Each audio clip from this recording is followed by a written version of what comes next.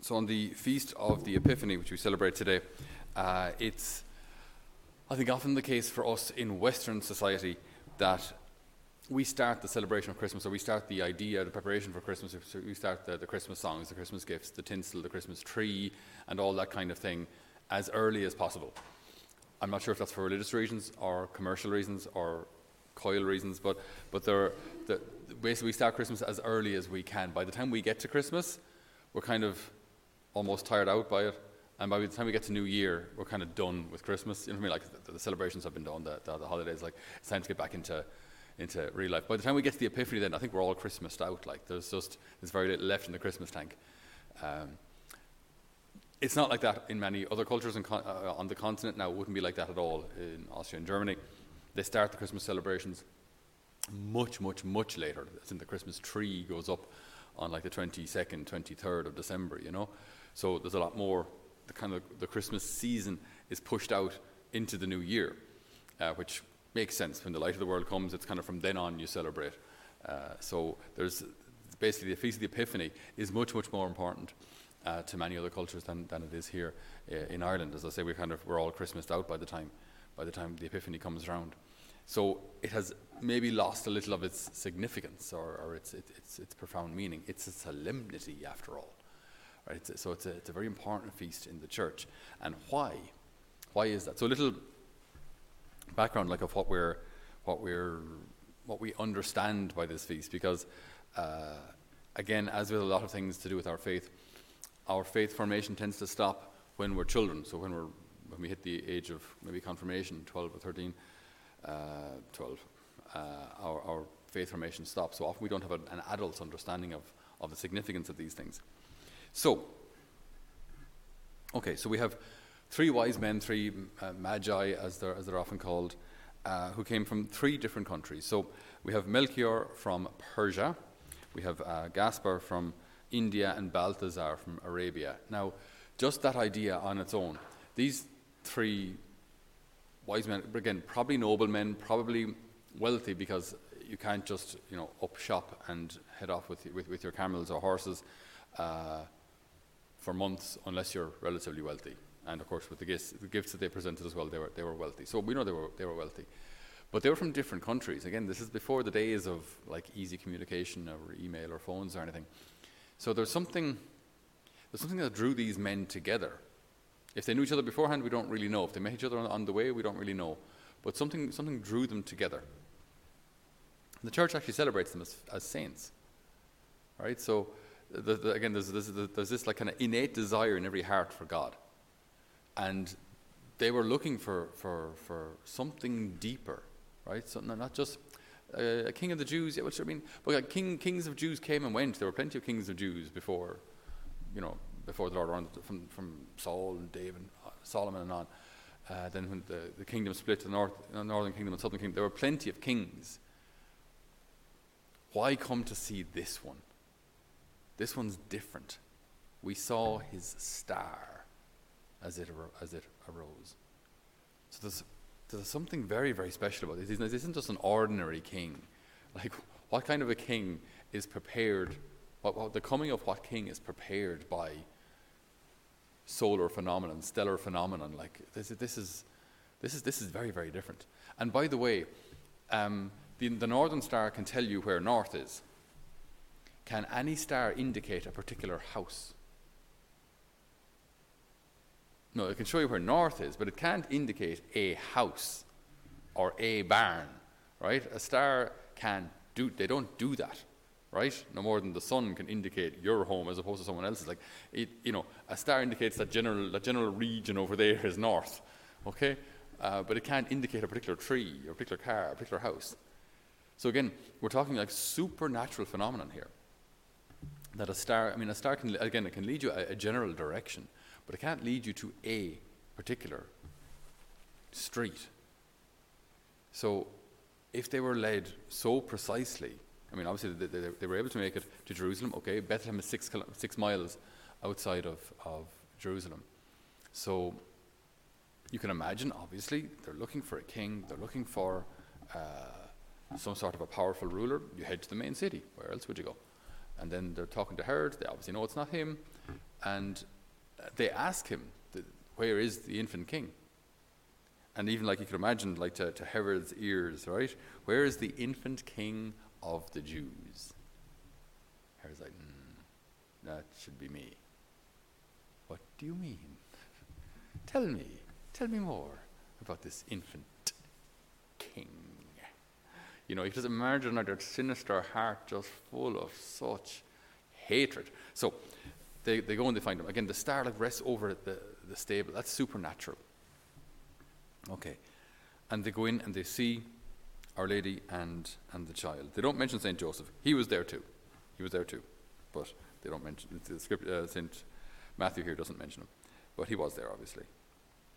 And the sight of the star filled them with delight. Going into the house, they saw the child and his mother, and falling to their knees, they did him homage. Again, see, the details here are always so important. So these are three wealthy, well-informed, intelligent, either noblemen, maybe leaders of their various countries or tribes. They get to a stable. They see a child in a trough, and they drop to their knees. There's something in them that shows an openness to God, and there must be something in Jesus and Mary as well that shows this isn't just an ordinary birth, or to be honest, an ordinary homeless couple, because no one lives in a barn. So are they homeless or what? But they this innate understanding in them that there's something special here, there's something like divine. I'm not sure if they could put words on it, but they were looking for an infant king of the Jews, and when they saw this child, they dropped to their knees. So maybe they did recognize this is in some way in the future, he's going to be the king of the Jews. And they present their gifts. And again, for us, the whole gifts thing is very much done and dusted on Christmas Eve, Christmas Day, usually the 25th.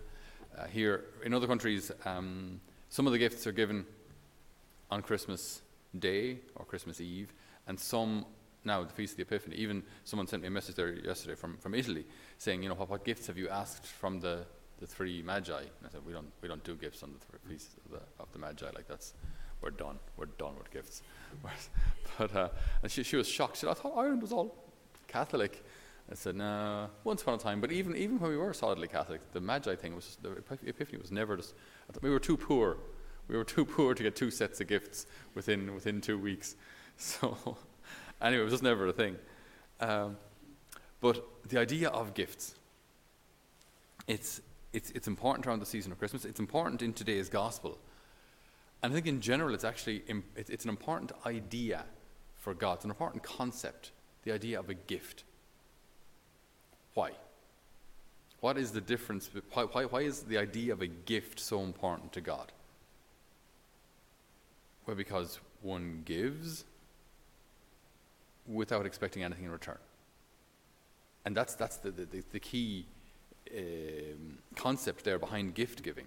So God gives us all of creation, but not to be repaid in some way. Not that we can then work as his slaves and build up his kingdom or whatever it is. A gift is freely given. Even the gift of oneself in marriage, it's a gift freely given. Almsgiving, it's a gift freely given. Charity, love, these are gifts freely given. You don't expect anything in return. Obviously, if we love someone, we hope they love us in return. We hope they love us back. It can actually be quite painful if you love someone who doesn't love you back. That can be quite difficult. But for the three wise men, then they give these gifts, not expecting anything in return. They're free gifts. And this then brings about this season of gift giving around Christmas, that we give gifts to those we care about, not expecting anything in return, but just because it's just an expression of love. And that's the point I wanted to come to today on this feast of the Epiphany, this solemnity. Around Christmas, it's Jesus' birthday, and we receive the gifts. It's kind of the wrong way around. At the Epiphany, we see the three wise men arrive, and they give gifts. I think it's very important for us to ask ourselves on a day like today, not so much what gifts do you hope to get from the three wise men, but now as kind of adults, as people maturing in their faith, what do you want to give the Lord? What do you want to give him? And I think it's, when we ask ourselves that question, I think maybe it's just me, but I think it's so important to be realistic and to be grounded. Don't say, I'm going to do 2 holy hours every day for the rest of my life, because you won't, unless you're in a religious life. Pick something that you can do. Pick something that's manageable. And consistency beats intensity, always. Just like in any relationship. If you don't talk to your wife or husband for a month, and then on one day, you spend the day with them and you go out with them and you have a meal with them, and then you don't talk to them again for another month. You live in the same house, but just don't talk to them for another month.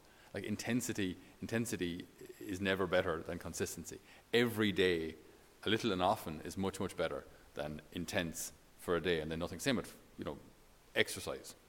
You go to the gym for one day and you wreck yourself, and then don't go for another 6 months. You won't notice any improvement at all. Consistency beats intensity.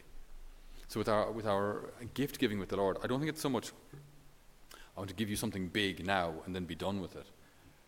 But consistency. Is there something I can give the Lord on a daily basis? Is there something in my life that I can let go of? Is there someone I need to let go of? Something, some attitude, some reaction, some person I haven't forgiven? And say, Lord, I want to work on this. I want to give you this memory, this hurt, this wound. The goal of it is that we can get to the point where we can honestly say, Lord, I give you my heart. So I give you everything that's in here. That's what we should be aiming towards. Like, we want to give God everything. And when we do, then we're getting ready for heaven. Because if he's our everything, then we lack nothing. If he's our everything, then we're ready for heaven. But I think we can get there by degrees. But again, it's all about consistency rather than intensity. If on a daily basis I can say, Lord, I'm going to start the day with the Decade of the Rosary. I'm going to end the day with the Decade of the Rosary. I'm going to maybe fasting, maybe giving something up. Maybe if you're prone to excessive cups of tea, coffee, biscuits, whatever it may be, say, Lord, but it's always out of love. Always out of love, always out of love. It should be love that motivates us. To give the Lord something, but something that makes a difference. So that in here, in my heart, the Lord starts to, I give him possession of more and more of my interior life. And if and when that happens, then we start to understand even God's understanding. We start to understand God's mind, how God sees gift giving. That it's not just about fulfilling a tradition, but it's an expression of love. So because I love you, Lord, I give you this part of my heart. Because I love you, I renounce this habit or hobby or whatever it may be. Whatever like this way, no one can decide these things for you. But spending a little time with the Lord and asking him, Lord, what is it I can give you that would make a difference? And God loves a cheerful giver. So it's important that we don't kind of give and fine, just take it or care. Never wanted it anyway. Fine, and just kind of reluctantly wait for him to drag it off you. Fine, just take it. Just take it, okay? Just take it. That's not. I can imagine him standing there just with a hand open, not with a hand grasping or grabbing. His hand is open. Give it. Don't wait for me to take it. Phone time. There's a good one. Screen time. That, Lord, I want to have more time in my day for lots of other wonderful and beautiful things. For people, for books, for service, for all these things. So I give you half my screen time. Whatever it may be. We bring these things to the Lord ourselves and ask him honestly, Lord, is there something I can do? Just one improvement I can make, something I can give you that you can possess more of my heart.